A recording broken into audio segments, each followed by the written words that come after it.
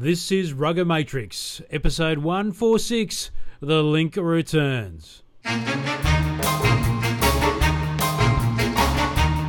Yes, hello and welcome to episode 146 of Rugger Matrix. I'm your host, Jero Sen, joined in a moment by Mark Cashman, my co-host with the most.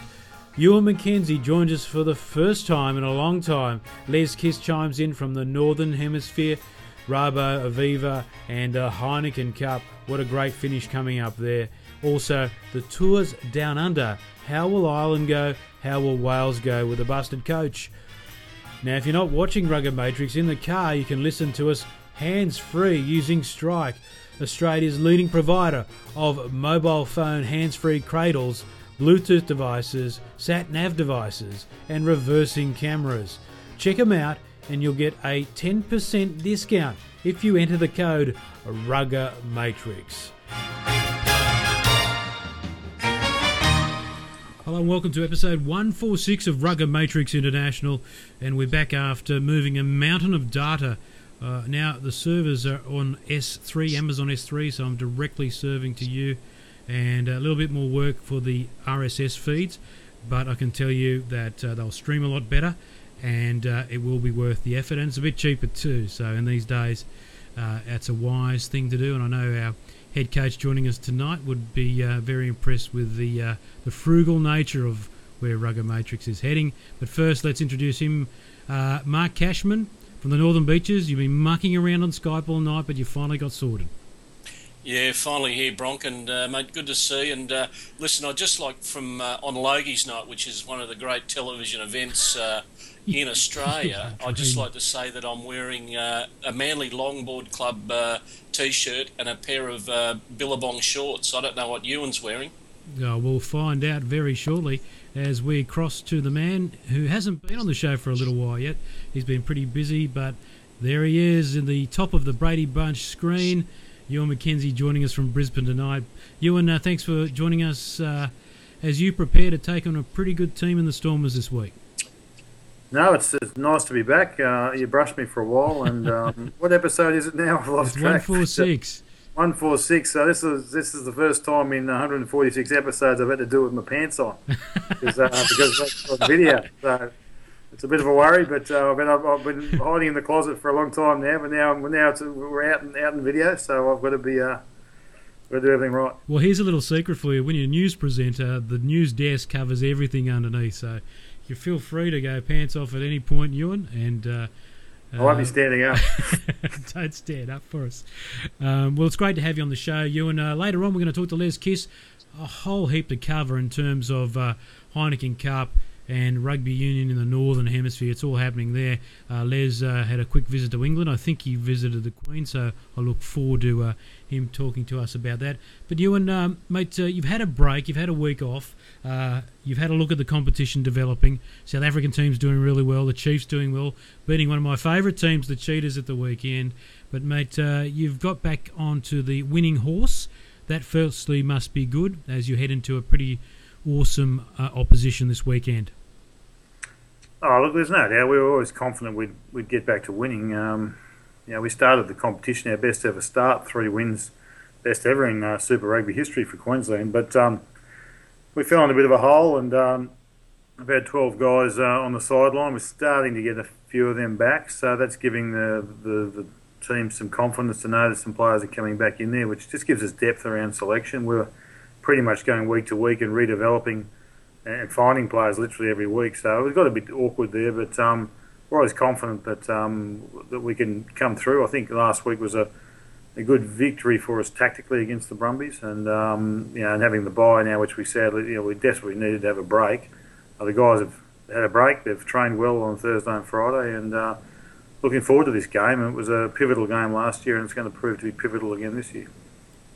You and the Brumbies have been the form team of the Australian conference. Obviously, a great tactical victory from the Reds. You played them in exactly the right way, but they're bringing something to the table. It's a bit old school, but it works for them. Look, it's a good formula. They've concentrated on, I guess, playing winning rugby, and they found a formula that works. And some of it was seen before from other teams. It's a good system they've got. It's based on, there's a toughness and a resilience that goes with it, which lead, that points to culture. So they've got some things going there. Obviously, people probably didn't have much of an expectation, but they've clearly got a good team spirit, and you can do a lot with that, and we know that very well. I think that I had a look at the competition or the conference. I haven't paid much attention to it, but I had a close look at it today, actually, and there's some interesting permutations still to pan out. Of the 8 conference games to be played, the Derby games, the Force have already played 6. We've played 5.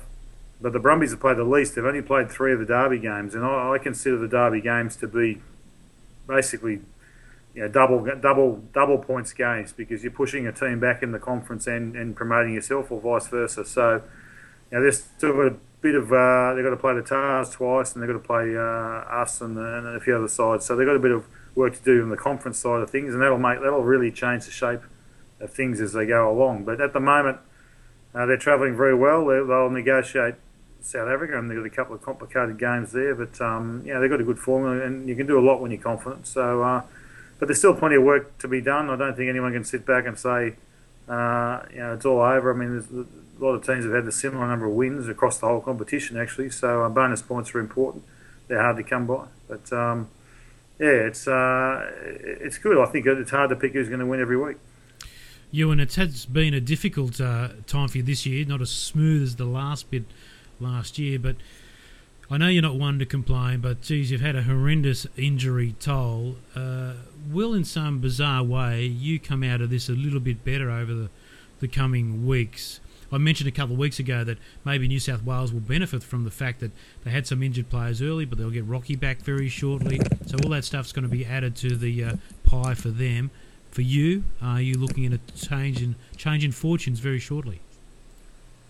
I think each team's got injuries. I mean, we've got a lot of injuries in the same positions, So, like the 2 Fainga boys have only played, Sayers played 30 minutes of rugby, and Anthony's played 40 minutes of rugby for us this, So those 2 mainstays for us last year. So to not have them at all has been, they had a lot of starch. So there's a couple of key players, but I think the 10 position for us has been the sort of musical chairs position, and we've had 6 different guys playing in that position. We've had 6 different goal kickers too, so that's where we haven't got the consistency. So I think that we will benefit by getting consistency in those positions over the next period of time. We've got a 6-game patch here which will define the season, and it will be the same for everyone else. So the 6-game patch leading up to our bye before the 4-week layoff is going to be very important. There's some big games in there, but they're all.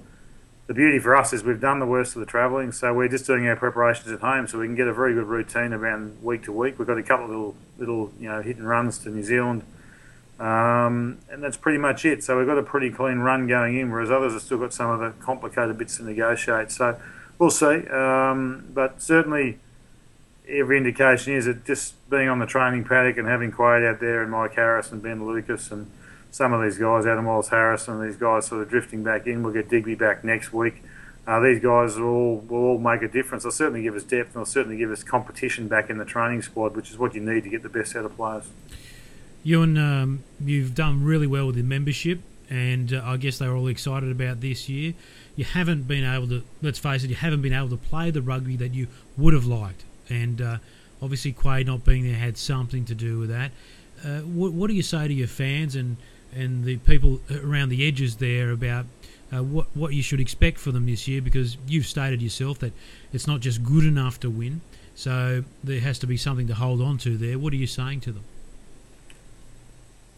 Well, I think at this point in time, we've been away, we've been on the road, and I think when we came back, everyone was just happy for us to win. Now we're concentrated on that bit. You can only do so much. We haven't departed from our style. We've always varied our tactics. We did it last year, and people appreciate, our fans, the ones that understand, appreciate that you don't play the same way every week. Certainly some teams do, but you end up coming a cropper because teams will work out ways to beat you. You've got to have some variety, and we've always done that.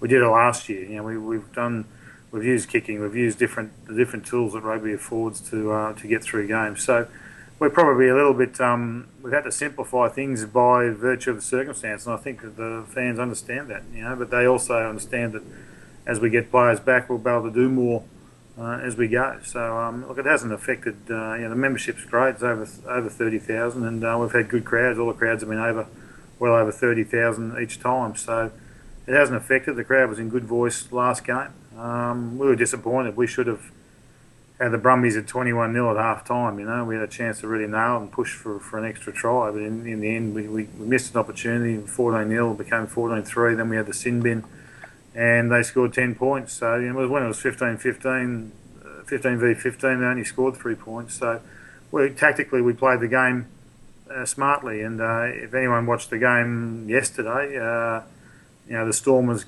Crusaders game, I mean, it was quite blatant what the Crusaders talked about, their tactics. The coach talked about it before half-time, at half-time, after the game. You got to play certain games with certain game plans. You got to acknowledge the opposition's strengths, and you got to make sure you find ways. So you can't just get out there and belligerently do the same thing every week, because you get caught out. And you see that it happens. Unfortunately, you see that happen all the time. I think we saw an example of that last night. I think the Brumbies played very well against the Rebels, but the Rebels didn't challenge the Brumbies in terms of taking them into a game space that they're not comfortable with. In fact, they let the Brumbies play exactly how they've been playing all year, and they played very comfortably and did it very well. What about the things that's been? What about the game itself, Ewan? Now we're sort of halfway through the season, or getting close to it, and you've done your best in the past to predict how the game is going. And at some point, I think you have to decide whether the season's going well from an officiating point of view. I think some of the decisions have been pretty dubious, or the style of refereeing may be in question. What's your opinion thus far this season? Look, I think we predicted it pretty well at the start. I mean, we're three from three, but it wasn't necessarily how we wanted to play. We just played pragmatically and understood that the breakdown it's fairly important. Now, we've made a big investment there, and we even saw it last week. We played 2 open sides because the competitive nature of that is deciding how the game is actually played. The speed of the game is controlled by the breakdown and what's going on there. So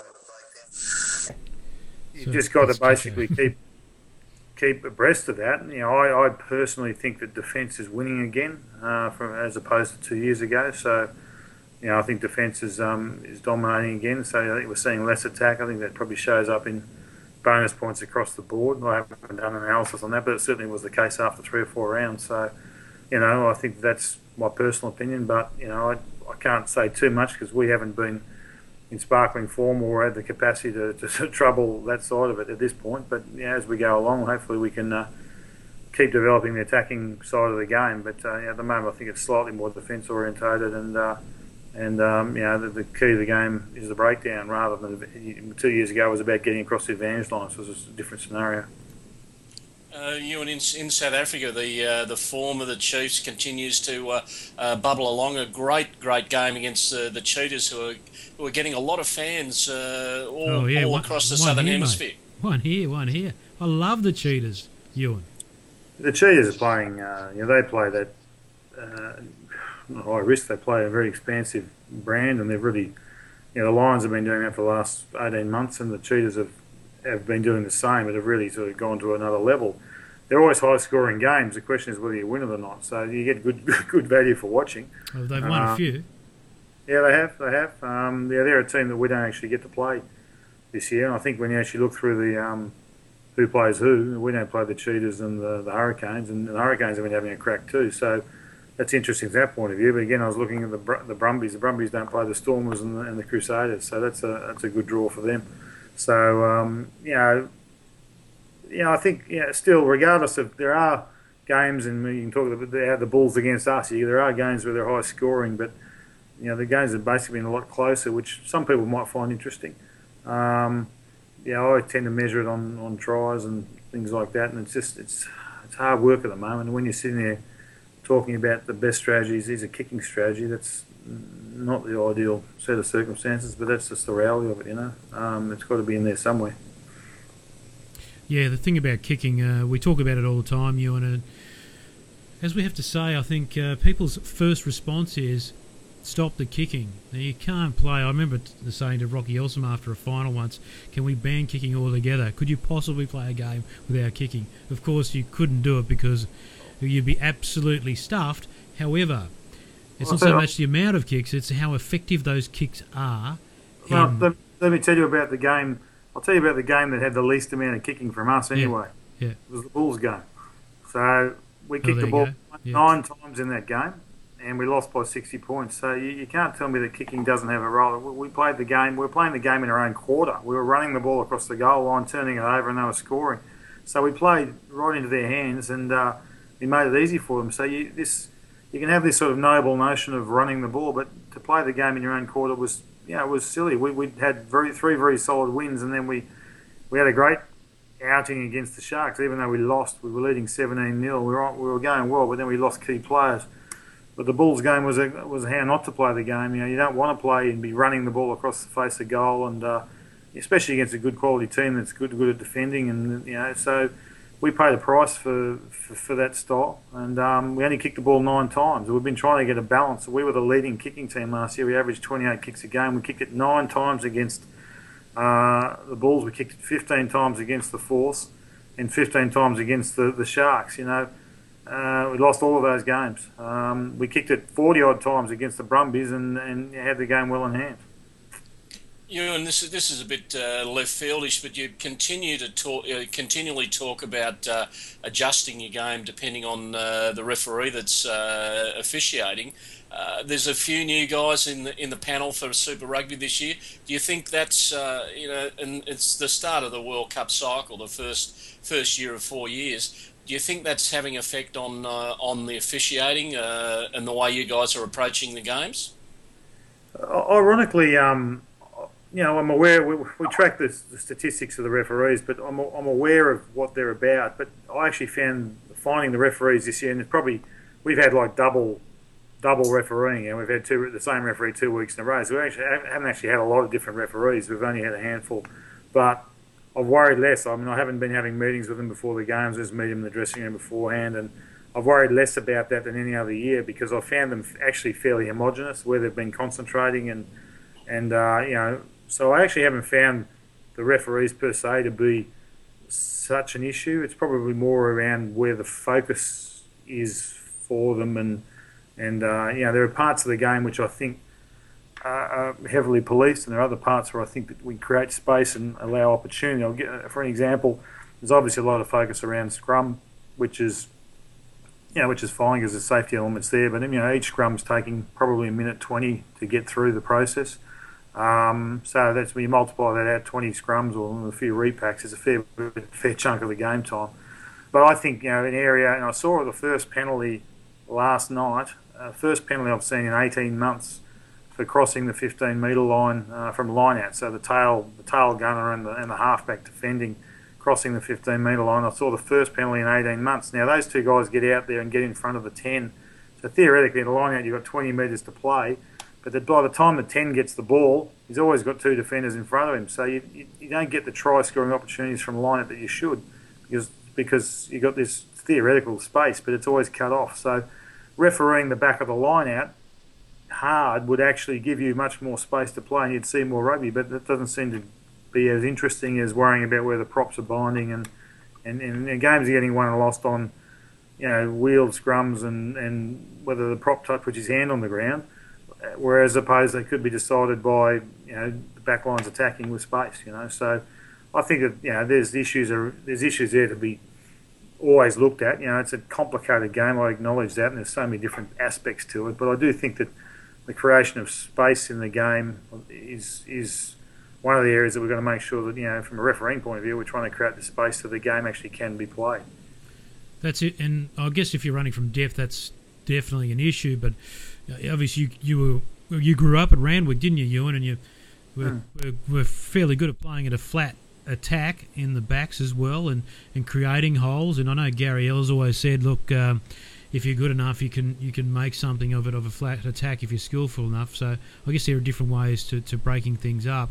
I mean, do you have to consider those sorts of things? I don't think we're worried about that. It's not so much the flatness of it; it's the fact that you can push 2 defenders out there and you can cover any overlaps. I mean, you're trying to generate overlaps or space on the outside, and you can actually you can run your back line against 1 or 2 extra players each time because they can get out there quick enough and be in front of the 10. So, it's just hard. And there's more tries scored theoretically from scrums than line-outs. But this year, a lot of the scrums have gone to penalty very quickly, and therefore the backline players from scrums have dried up. And there are games we've played where you've had 10 scrums on your pudding and only 2 of them have actually seen the ball come out the back of the scrum. Now, sometimes you might be getting in trouble at scrum time, but basically, half of them have gone to penalty or free kick, and therefore you don't necessarily get to play the plays that you've been practicing in training, because the defence drops back and then you get the old brick wall across the field and you don't get to play the plays. So subtle bits and pieces around that are, the ebb and flow of the game does have an impact. That's always been the complicated part about the laws, is you can make a subtle or a bit of a tinker over here can have an impact over there. So it's the cause and effect of it can be massive sometimes when you think it through, and when coaches and everyone gets their hands on it and tries to work through the strategy of it. So I don't blame anyone. I just think that we've got to keep the intention this year was to go back to what it was before the World Cup last year, and last year was meant to be the same as the year before that. Well, the year before that was very open and exciting, and it's just been tightening up ever since. And I don't know that we've moved too far from the World Cup standard. So I don't know. We'll see. I mean, I'm not. There's certainly no excuse from our point of view. It's just an interesting philosophical discussion, and we have the same discussion every year. To be honest, I mean it's only my opinion versus someone else's about what's important in the game. But the law book affords a lot of debate. And, that's sort of as long as in the end, for my only interest, and we're probably in a good position because we've got big numbers coming to watch us play and turning up and buying membership. But I'm seeing a lot of other crowds shrinking, and we've got to keep saying, what is it? We've got to keep saying the most important thing is to have growing crowds, not shrinking crowds. As much as it's about the game itself, we've got to make sure that you've got people there watching it. Well, Casho, this is like Ewan is a coach who's going to try and his best to, I guess, manipulate the rules as they go throughout the season. And here is a challenge for rule makers, the lawmakers, or the tweakers, to anticipate how things are going during the year and make the tweaks in advance of the problems developing. So it's really a chance here for someone in the hierarchy of the game to be proactive about these changes. Yeah, very much so. And I think, as Ewan mentioned, the scrum has been an area that really needs some real big time attention. And in the Waratahs program this coming weekend for the game against the Rebels, we've had a chat to Dick Marks, and he's got some interesting thoughts about the way the scrum should be managed and refereed. And he's as Ewan would know, he's always got an opinion, Dick. And that surprises me. And it's interesting what he thinks, but at the present point in time, scrum time is an actual blight on the game, and I think it is causing some of those crowds to shrink. What do you think, Ewan? Are they turning away because of the scrum?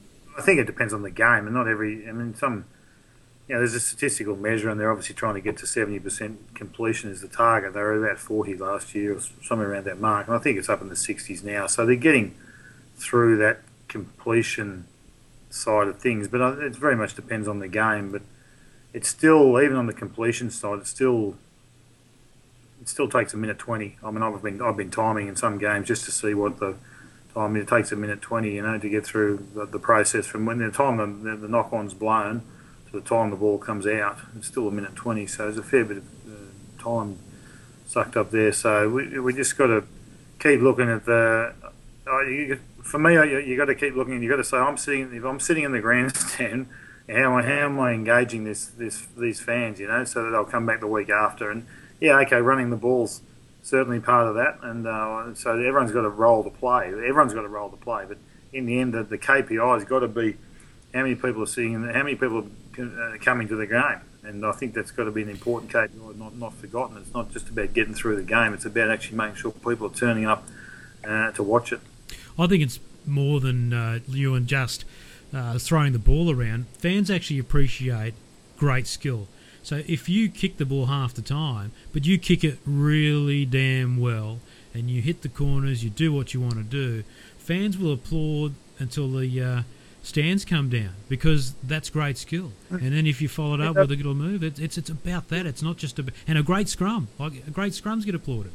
You'd be every week on kicking strategies. You see teams kicking high balls and the opposition drops it and the ball becomes loose and teams scoop it up and score or whatever. So, and it's no different.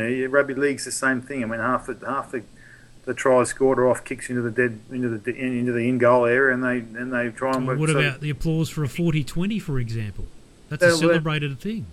Yeah, but that's right. So the kicking part, attacking kicking is, and I think that's where we made our name last year, and we haven't been able to get that side of the game going like we wanted. We did better against the Brumbies, but we haven't had that naturally. And certainly, that was something Quade managed very well. The interface between running and kicking, and it's the combination of the two, because you can't deny the more you kick, the more you can run, because the more you kick, the wingers and the fullback, they have to stay back, and then you're running at 12 guys on the defensive line. If you don't ever kick the ball like we did against the Bulls, they'll just defend with 14 guys across the field and one guy back, and they'll bash you, and they'll double team you, and they'll knock you around, and you'll make mistakes, and you start pushing passes, and you'll get turnovers, and they'll play off those turnovers like the Crusaders used to do. So it's very important to be able to kick, not in a predictable way, but kick and then obviously try and regather and contest and try and force errors. But you've got to keep the wingers back so you've got more space to run at. So you've got to do both in the end. You can't. It's not a blight to kick. It's actually it's blending kicking with running, and it's attacking kicks that you can actually put pressure on. If you just kick the ball aimlessly down the field, I'm not a fan of that at all. But to kick it with a purpose, and the purpose has a chaser or a number of chasers, and you're trying to create pressure and an error. That's very valid, and that helps break up the defensive line. It slows down the defensive speed as well. And everyone at the moment is rushing in defence. So if you kick a bit, you force the defensive line to slow down because you're not quite sure what you're going to do. And it's all part of the overall strategy of trying to win a game. One more from me before Casho asks you one last one. Quade Cooper, when do we expect him back? Well, he's been training with us every session now. He's still got some contact goals to get through, but he's running pretty well. Like, you always measure it on how instinctive they are and whether they sort of backing themselves, stepping and that. But I'm watching him step in training. I think that'll only improve over the next few weeks. So he's weeks away, not months. So I can't say exactly when, because it'll be when he feels confident. So, but we've got 6 games, so I'm sure we'll be back somewhere in there, and it's just good to see him at training. I mean, he's at training, and he's just the things he can do at training. You realise how much that he can do, and it's just his talk as well. His communication is one of his strengths, which I've always talked about. And that's, you hear his voice out there. It gives everyone great encouragement, even though he's not playing, just to have him out there mixing it up. He's been running the opposition attack against us and doing a good job. So so he's contributing as best he can, and he won't be far away. And in the meantime, he's a pretty handy water boy, isn't he? Getting those messages out there. Very passionate about the game, a real student of the game, and you can see the look on his face. He's engaged in the opportunities that are out there. I think he gave great support. I mean, if we could have, we would have taken him to South Africa, but the competition doesn't afford you that opportunity, and we don't have the budget to be taking extra people. We're just not there yet, So, but to have him be able to do that now we're playing at home more, it's good, So our guys like to get him, and we use him around the edges, and he's been out in the training field every training session since the start, when we've been in Brisbane. So he's given as much support as he can, and in a good way. So I think that was time that he had, and helpful he was out in the field the other day, and he'll be out there again on Friday. All right, Ewan, we appreciate your time tonight. Good to see you on video for the first time on the show. And you look very svelte up there. Yeah, everyone's happy I left my shirt on, so it's okay. I think it's good that we all left our shirts on. But Ewan, thanks for joining us, mate. We'll speak to you very soon. And good luck this weekend. Let's hope the winning form continues. Thanks, guys. Good to talk to you again. All right, so thanks to Ewan McKenzie. Always great to speak to him, and especially today, seeing him in the flesh, so to speak, and Mark Cashman. Both those gentlemen have now left us as we continue on with our coverage with the game in the Northern Hemisphere, and there is absolutely plenty going on. But let's firstly talk about strike.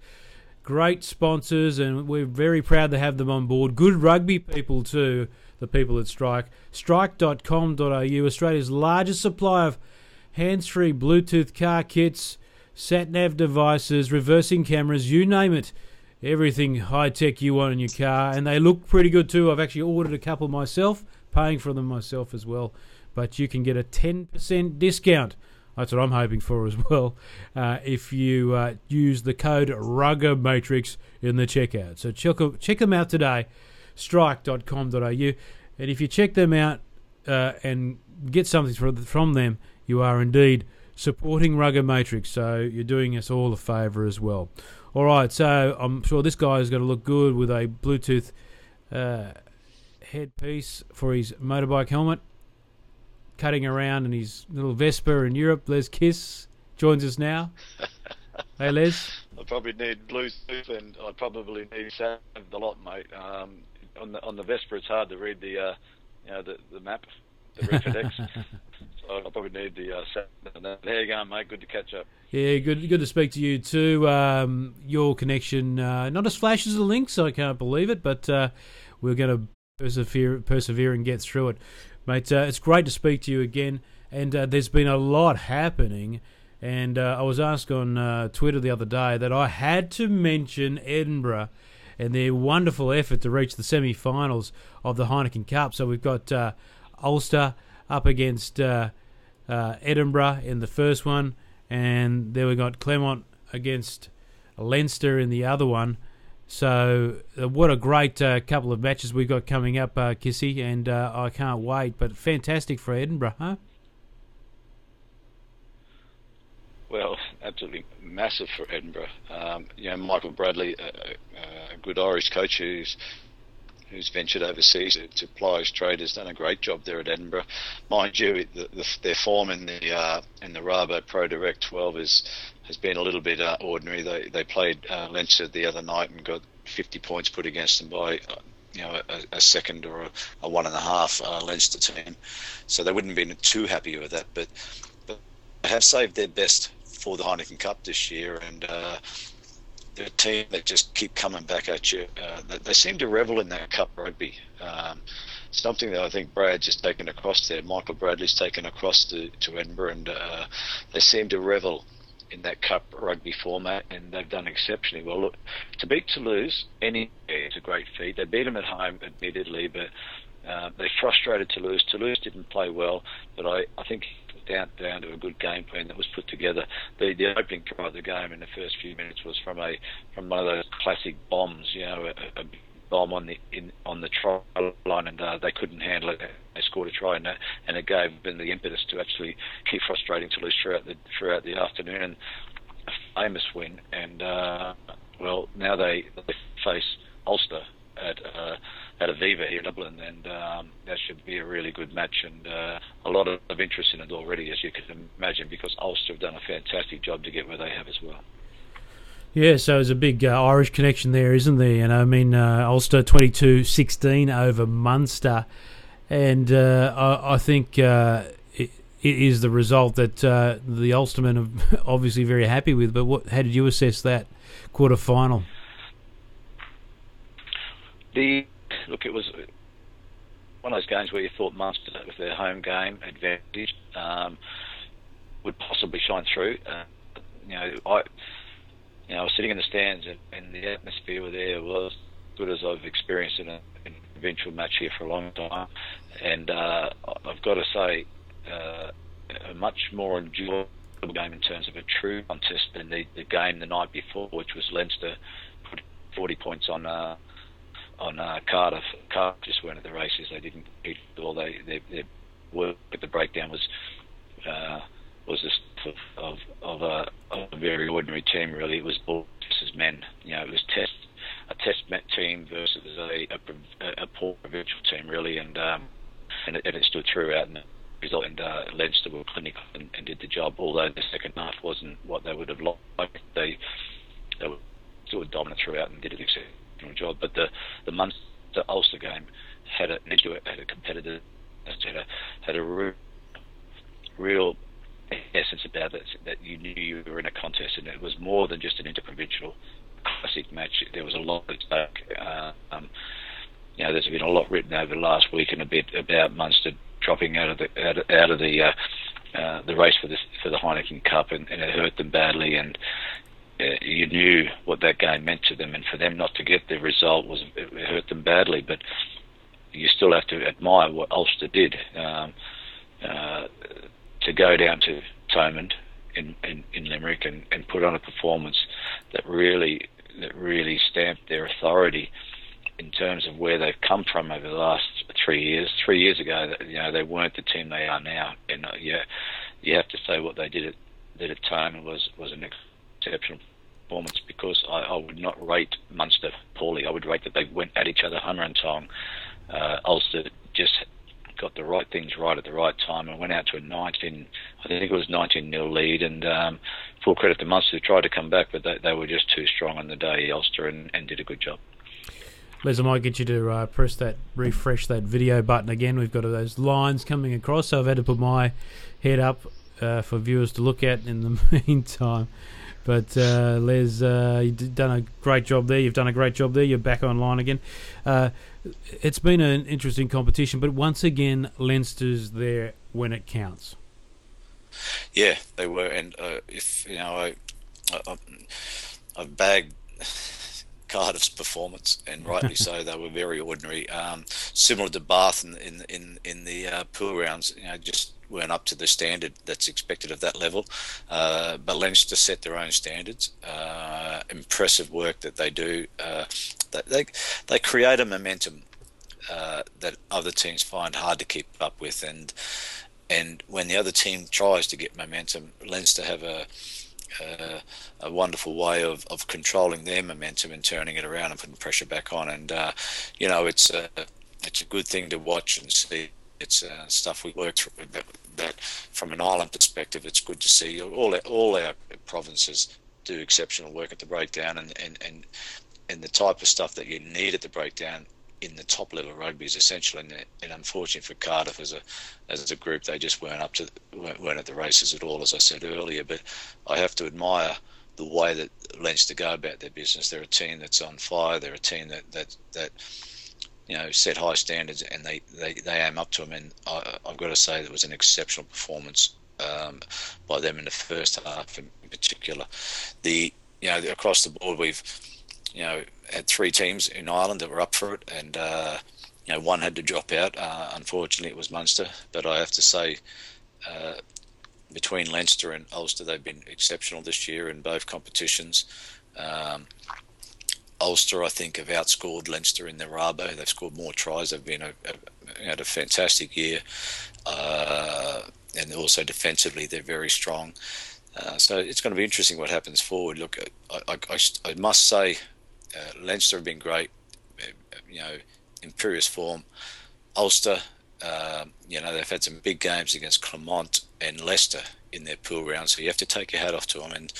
And they're a team that are a shadow of what they were 3 or 4 years ago. Since Brian McLaughlin's come in, he's transformed the team, and David Humphreys, the director of rugby, they've done a fantastic job in making the team what they are today. And you just have to admire what they've done, and I think they deserve all the credit for that. They've been exceptional with what they've created there as a team, and they're in the hunt and big trophies now, which is great. Very true, but one bloke who's not going to be cracking with any pace to any breakdown is Warren Gatlin. So he's been waylaid through injury. Talk us through it, Les, for those who haven't been across it. Well, it's from the little information I've got, it's a moral to the story. If your wife asks you to clean the windows, yes, just to make them look nice and clean, don't hop up on a 5-metre ladder and do it if you're not up for it, because apparently that's what Warren did, and he's had a fall and landed back, and luckily he landed on his feet or his heels, and that took all the impetus of his fall and took the blow. And if it went anything different, it could have been a lot worse injury, and thankfully it wasn't that, because it seems that Warren's smashed one of his heels and fractured the other. He's in 2 casts. He's got to have some some major surgery on one of his heels once the swelling goes down, and he could be on crutches or in a chair for anything from a month to 3 months. But I don't think it'll keep him down. I know he's got the tour coming up to Australia, and it's an important tour for Wales. To go there and make a statement, particularly with the Lions tour coming the following year. So I don't think he'll miss that, but he's got capable people in Rob Howley and Sean Edwards who will hold fort for him. I think Rob's going to take over the reins while Warren's laid up in a hospital bed or in surgery, etc. But look, we wish him well. Hope he comes together nicely and can get to that Australian tour, because it's a big one for him, and I know the Australian provinces haven't probably aimed up and performed as most people would have liked, but once you pull the gold jersey on of the Wallabies, it's always a different story, and there's another little interesting aside to that. You have Tony McGahn, who's the current coach of Munster, who's leaving at the end of the year. He'll be joining the Wallabies at the end of the year, so he'll have a fair insight to a lot of the players and the style that they play from his time here. So it'll be interesting to see how that comes through in the coaching of the Wallabies as well, with Robbie Deans there. I actually ran into Jim Williams the other day, and he's parted way with the Wallaby coaching staff, Les, and he said it's been a pretty hectic last few months, obviously sorting that out. But I said, mate, you should be heading back to Munster. They love you over there still. Well, I don't know if he put his name in. I know they're into some second level interviews here at the moment, and we'll find out over next month, I guess, who's going to be the next coach there. But his name may have been thrown around the edges. He may not have applied at all, but I believe Jim's moved into some areas and is going to help some areas out, which is great. And despite the fact that we're seeing what no one expected was the Brumbies being the team that's performing the best in Australia at the moment. Have you seen any of their games? Yeah, I watched two of their games since the beginning, or two or three, and I watched the game in the weekend actually, and I was really impressed. I've got to say I was impressed by their game that they actually put on the plate as the game rolled on. The game that prevailed was a result of being clinical and disciplined and effective at the little things of the game. And as the game wore on, they started to play a little bit more of, I wouldn't say expansive, but they certainly found moments of continuity, which they would have been very pleased with. And, you've got to take out off to Jake White. He's done a good job there along with his assistants. And they seem like they're a totally different team from the previous 2 years, that's for sure. But it was a nice, comprehensive win for them. And, can they go any further? I'm not sure. I think they play the Bulls next, so that'll be a real true test of where they're at, really. Yeah, that's what Ewan was saying earlier on, Les. The trip to South Africa can really sort you out, and I think Jake's looking forward to taking his team and game plan over. They remind me now of the Brumbies of old, and they do a lot of activity behind the gain line, and that's then that sort of tries to work you over in defence, doesn't it, Les? But they also support each other well, run the right lines, and they're playing at pace. Look, they're very impressive so far. I was a bit doubtful that they were the real deal, but so far so good. And I think some of the players are actually lifting now when they see that, okay, this is how we should be playing the game, and it's working. Let's put in. And they're probably a couple of players there playing above their weight. But I've got to say, they're playing for a long time above their weight, and the players who should have produced more in the past are definitely doing that. So there's a really good flow-on effect by playing a really good game. They all believe in the structure, and they're being very well led by Ben Moen. Massive loss by the Waratahs to the Brumbies. I've got to say that's nothing true of Ben Moen. We both worked with him. Salt of the earth, and has a little bit of talent with it as well, which is a plus. And he's been exceptional for him. And even the likes of Scott Fardy, who was a youngster who was there at the Waratahs when we worked there, Bronk. You could see some potential there, and that seems to be coming through under the Jake White regime.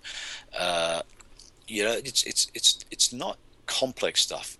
It's just simple stuff done well. And as you say, the lines and movement that are prevailing there do gradually stress the defence in critical moments and create opportunity, because There's a couple of tries tied around the ruck, but because there's movement, there's a structure and a framework of operation. One channel, two channel out from where the ruck is, it keeps defences having to make sure they keep a check on that, which opens up opportunity around the ruck area. And Scott Fardy I think he got 2 tries, which is I think his first 2 tries in at that level. So he did very well, and Nick White, I think it is the number 9. I thought he controlled things very well in terms of how they want to play the game. He is very good. And what about his delivery? Yeah, very good. And I think he's facilitating the type of game that Derek Jake's after. There's obviously a structure. You can see there's an order and an understanding of what they want to achieve. So that gives a lot of. It takes away the hesitancy and the ambiguity, so they know how to where they need to go, what they need to do. So the delivery and the execution is more precise, and the execution is very good. And as the game wore on, they expanded their brief on the field as natural, intuitive rugby players, and probably. I think Jake would be happy with that aspect, that where he had a good, strong framework and a structure in place, but then they broadened it as they got control of the game. But I was very impressed with their clinical nature of their game. Look, it's too early to say that they're going to be a team that's going to end at the top of the provinces there, of the Australian provinces, because they have to play the Bulls yet and have the tough travel to South Africa. I don't know what their injury status has been to date, but I know that Ewan with the Reds have been hit very hard, and once they get a couple more guys back, and I'd imagine that they should start to perform and push themselves back up the top. I think the Waratahs had a good win. I didn't see the game. I saw some highlights, but they had a good win against the Force, albeit the Force came back and hard. It was a good win for the Waratahs as well. So, there's still a little bit of water to go under the bridge with the Australian teams, but you still have to take out after the Brumbies, and if they can do a job in South Africa, they could surprise everyone. Yeah, absolutely. Now let's look ahead briefly to your trip down under. And some of the Kiwis aren't saying some kind things about you boys, Kissy, and they reckon they're going to towel you up. I haven't heard this. Well, that's what probably everyone here thinks as well. But so it's going to be tough for you blokes. But what are you going to deliver for us? Well, look. We don't promise anything. All we do is make a strong commitment to be the best we can be on any given day. And do we reach that every time? Perhaps not. But every team has their ups and downs, and we know that we've got a tough deal going there. But which one do you pick? There was Australia for 3 tests, All Blacks for 3 tests, or South Africa for 3 tests, and probably one of the pluses is that we have beaten South Africa in the last couple of years. We've obviously beaten the Wallabies in the last couple of years and drawn with them and beat them at the World Cup. But one thing that Ireland haven't done yet is beat the All Blacks, and it's got to happen at some time. And we're certainly not going to go down there and to lose. We're going to go down there to make sure that we can put our best foot forward and get a victory, because. If you look at what happened in the World Cup, we've travelled there I've travelled there twice now with the Irish team. I think they've been there in the last 4 or 5 years, at least 4 times. It's not alien to them. Our last visit to Eden Park was a wonderful occasion when we beat the Wallabies. So that's our first test. Obviously, we know that we're playing the world champions. We're playing a team that's regarded as the best of recent times, have an 85% win record over the last 4 years under Graham Henry, and which is exceptional. And we know that it's not going to be an easy task, but we know we've got a game in us, and we've just got to be able to pull out the right game at the right time, and get a bit of consistency together that can actually challenge the All Blacks in the way that we know we could challenge them. And if we do that, we'll be in a good place. But we need to be at our best, and in a way too, Bronk, if you look at it, this is the first time that the All Blacks will come off into a test series with just 1 week preparation, or I think they have 1 week preparation. I'm not quite sure when the Super 15 stops, and then they go into their preparation for the test weeks, but they won't have much more than a week and a half. And usually the Southern Hemisphere teams, they get at least a 2 to 3 week preparation period into their test series season, and it's a different kettle of fish for them this time, and we'll see what happens. Yeah, that's true. I think there's actually something for that, where there's no messing around and you just get on with the job. We've discussed this before, where the All Blacks have turned up late to a game at the Olympic Stadium in Sydney and put up about 50 points on Australia, and they didn't worry about all the extra stuff that you have to do pre-game. Obviously, you'd like to do it, but they got on with the job, Les, and I think that's what you need to do come in those weeks. And, yeah, I think this long lead-in preparation, it's great for you blokes, great for you coaches if you haven't set a system in place. But, if it means a big gap in the program for everyone, it's sort of like a bit frustrating. But I think they'll go okay. In terms of your preparation, what have you got planned for the squad? Well, at this stage, we'll over the next week or two. Actually, this week we'll go close to finalising probably a squad of around up to close to 40 that we'll be keeping a close eye on, and then leading into naming a squad for the tour to New Zealand once the season proper's finished. What we have at the moment, the biggest challenge for us, Bronk, is we have the Rabo Direct running through, and once the semi-finals are finished, or once the rounds are finished and it goes into semi-final mode, at this stage Connacht won't be there, so there'll be players there that we need to be keeping ticking over for a month in terms of their preparation and their training, because in all likelihood we'll have a couple of Connacht boys on the tour. Then we have to wonder if Leinster will definitely make the finals. Ulster and Munster are fighting out for their positions in the final four of the Rabo. So if one of those misses out, if it's Munster who aren't in the finals of the Heineken Cup, there's a month off for those players. So then we have to keep them ticking over in some format of strength and conditioning. If Munster do make it, then they'll be in the final, get an extra game. If Ulster don't make it, we know at least they have a semi-final in the Heineken Cup.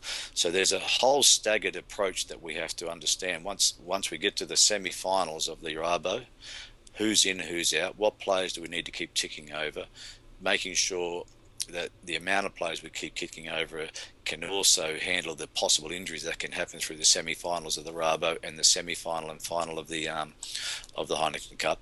Do we have an Ulster-Leinster final in the Heineken Cup? If that happens, we could have possibly a Munster-Leinster, Ulster, whoever gets through, playing Leinster in a final of the Rabo Direct as well. So there's all these permutations that can prevail, and as each team drops out, we have to then also provide them with a little bit of a rest period, give them a bit of a break for a week or so, but also make sure that they have the strength and conditioning in place that they can actually then join the squad. We go across to England, we play a Barbarians match in Gloucester before we hop on a plane to go to New Zealand. So it's a massive logistical challenge, but that's one of Declan's strengths. He's always on the ground. He's working those things out. He's keeping the communication up with the provinces and ensuring that everyone understands the story. And hopefully, once it gets to that area where we understand where each team sits in the championship, our plan will come into play. But it is a challenge. But ultimately, the bottom line is when we get the players, we get them, and when we get on the plane and go to New Zealand, it's a commitment for 3 weeks to go and do something that no other Irish team has ever done there. And when you look at our time with Declan, we've had a lot of firsts. A Grand Slam, which we haven't done for Yonks. We've done some fantastic things in terms of in the World Cup, as we did a lot of firsts there, and we beat the Wallabies there in Eden Park. So there's some things that we know that we can really do well when we get our mind right and get a lot of things right. And we need to go to the land of the long white cloud with a real mission on our hands that we can actually do the job, because if you go there thinking any otherwise, you'll get tonked. And because they're such a great team, and they do that to every team. And I don't know what the stats are or what the history is, but I wonder how long it is since a team has gone there and won a series against them. And because it hasn't been done for a while, I think it shouldn't stop you from thinking that you can or dreaming that you can. And it's up to us to make sure that we put something together that can challenge, because if we're off the mark, New Zealand will hurt you, as they will hurt any nation. That's true. Maybe you should take a lead from the French, Kissy, because they seem to be the ones that can do that regularly. Yeah, they actually have had success down there, haven't they? In terms of over the last couple of years, they go there and manage to get a big game up against them, and the pity of it is that there's never been a 3-test series they've had there. It's always a 1-test or a 2-test, and the IRB have, in their wisdom, and I think it might be a good thing actually. Creating these tours where you have 3-test series, and if it's possible, you have midweek games. It's not going to be possible for us to have midweek games there in New Zealand, but getting that touring element back and spending 3 tests there, it certainly builds a lot of interest in terms of what Test rugby is, in terms of winning series, etc. If we can go down there and do something no other team's done, particularly an Irish team, that'll be something that we could be really proud of. And I from my perspective, I truly believe we can do it, and we just need to make sure that happens. It's easy to say it. You've got to go and do the stuff that makes it happen. And of course, Les, the other thing about New Zealand was that the English boys got a bit loose, and a great yarn in the Daily Mail in the UK where Tyndall said, I won't be the first person to get hammered and realise it wasn't a great idea. Well, he certainly learnt the hard way. The royal family PR modes sort of hit into the mode, didn't they, when they sent down the party and got things sorted out, and the PR machine certainly went into overdrive. But look, I think at some stage we're going to be visiting Queenstown again, but we won't be throwing dwarfs around or anything like that. We'll be focused on the game, etc. Look, you've got to be bigger than them to start with, Kissy. Yeah. Well, the thing is, I think, despite all that, there's a lot of water under the bridge there gone, and unfortunately, a lot of unnecessary things came out after the English tour, and a lot of reputations hurt, I guess. But when it comes down to it, you've as an individual, you've got to make some strong decisions. You've got to make decisions that are the right thing for yourself and for your teammates and for all the stakeholders involved, as well as your family and friends at home. So when you're at this level, you're always under the microscope, so you've got to be careful. And no one's perfect. No. That's the other side of it too. And I think that's something to realise. And because one error is made, you shouldn't hang a bloke for it. But because the reality is, you pay the price anyway at this level. And I do feel for him, but he should have known better too. You got a good point there.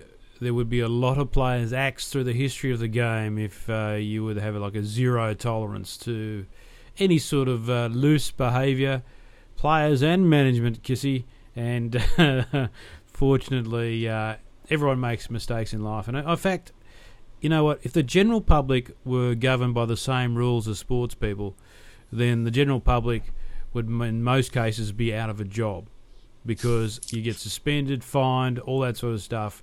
This stuff doesn't happen generally out there in the general community. No, but I must say also that certain work practices do come into play in the workforces now. HR is these days, and the reputation of companies is very important, particularly in certain industries. And if you are amiss in those areas, you can be sacked. You can be, fined heavily and all those sort of things. And so they do exist in the general world, but where we exist, there's a little bit more of a microscope on us, and we have to understand that where there is a responsibility with it. To date, along with you, mate, I haven't been involved in anything too bad. There's always been the odd incident, but I think if you control it and look at it in the right way, and you can offer assistance and help where you need to be done, and you can get on top of those things early, and unfortunately at times there's things that do just get out of hand. But look, I think generally across the board, most of it is good, and if something does go wrong, it's just an innocent little misdemeanor that's happened.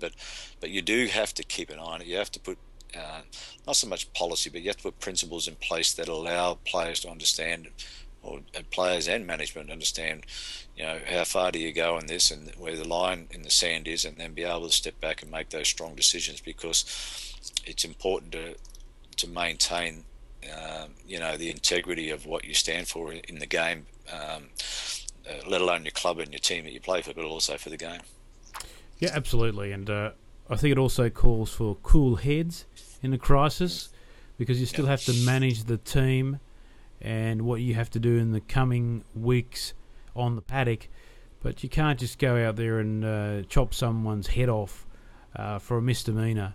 You really got to make sure you do the right things by justice. I'm a big believer in that, and we have been involved in situations where we had to discipline players, and I think in each case we've done the right thing, and that was all led by Ewan. He's very good with that. He loves good discipline, but he understands that young men sent into battle like we do in a footy field, things are a little bit different for them. I mean, we're trying to make these guys rip in every week, be very physical, and sometimes the release involves something stupid being done, but they certainly don't deserve to be locked away. No, and I think that's where cool heads must prevail, and you're right, a sense of justice must prevail, I think it's more of an issue for the team, like if they're actually harming the team's preparation. Yeah. Well, I think there's two sides. You harm that and the integrity of your team and the product or the game, but also, are you invading other people's space in an inappropriate way or hurting other people in an inappropriate way? And those things must be respected. Look, if I was sitting in a place and my family was being, or a friend was being, hassled in the wrong way, then you would be upset. So, understanding that side of it, you don't do it no matter what, and that's only one side of the story. There's other incidents and other things that anyone can do in general life that is wrong, but you've just got to understand your situation at that time, and are you hurting yourself, are you hurting your family, your friends, your teammates, your team, the organisation and the game, and also the other side, are you hurting other people's opportunity to enjoy where they are at that time? And if you can have that always prevailing, then you're going to be in a good place. But look, it's a challenge always, and part of a brief, I think, of any organisation, any team, any coach is to help players understand that. Most players do. We're only talking about a very, very much a minority here, but it's important to understand that there are temptations around the place, and there are opportunities for players to actually just lose their way a little bit, and you've got to be able to guide them properly and give them the tools to make the right decisions at the right time. Yeah, exactly, and set that bar high when players come to the group, or don't even sign players that aren't going to fit into your high standard. And then once that happens, you set up this peer review system where the players are going to step in and make sure the players that have erred pull their heads in. Yeah, very much so. Very much so. All right, Kissy. Now, so I look forward to plenty of nice behaviour from you in Queenstown this time. Although we've had a couple of quiet ones at Otago, we do like it. Bungee jumping, is that bungee jumping. Yeah. I'll leave that to Mark Cabana Bar, Pinky Cash Cow Cashman. Yes. Now, your North boys put in a pretty good effort. Well, they're not really your North boys. Well, Northern Suburbs put in a good effort at North Sydney Oval at the weekend against Eastwood. Very surprising, but very good. So the Shoot Shield's underway, and we're starting a Shoot Shield show tomorrow night. So make sure you tune into that on the Rugged Matrix Network, and very soon the ladies' show will start. And I know, Kissy, you'll be excited about that. I will be, actually. Please make sure you give me the right date, and make sure it's a video cast. Yes. The actual it's great to see the club system up and running there and going well. It's really an area that's been a struggle or a challenge for every country, I guess, to see. Yeah, exactly. How's it going there?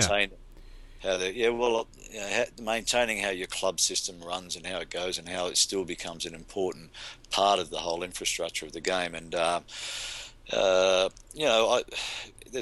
it's like Australia. There's a struggle to understand what part it plays, but there was a magnificent game in the weekend. I didn't have a chance to go it. I watched it on television before I had to hop in the car to go across to the Connacht Ulster match over in Galway. But I watched most of it, and it was a cracker of a match with Clontarf at home against St Mary's.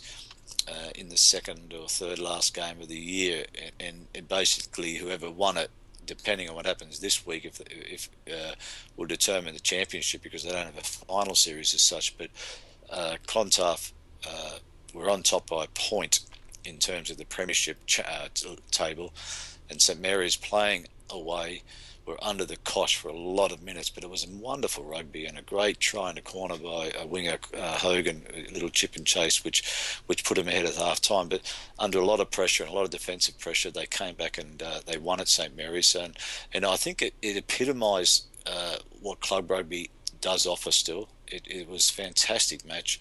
And I just implore people who are rightly so caught up in the major games now in the provinces, if you ever get a chance to get to the club matches, I think it's important to make those efforts. I get out there when I can, when I don't have to get to the big games, and support them, because there's a lot of good rugby players out there who have a lot of dreams and aspirations of not only performing for the club, but some of them have aspirations to go further in the game. It's a great nursery, and we should get out there and support it.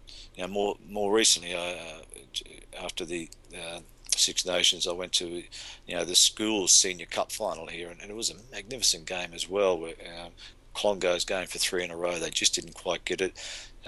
St Michael's won that game, but even at school rugby level, there's things to go there and watch and enjoy and understand where the game is underpinned by these strong entities that exist. And I think it's important to get out there and support them as much as we can. And I think the same in Australia, mate. They're still important to what happens at the top level.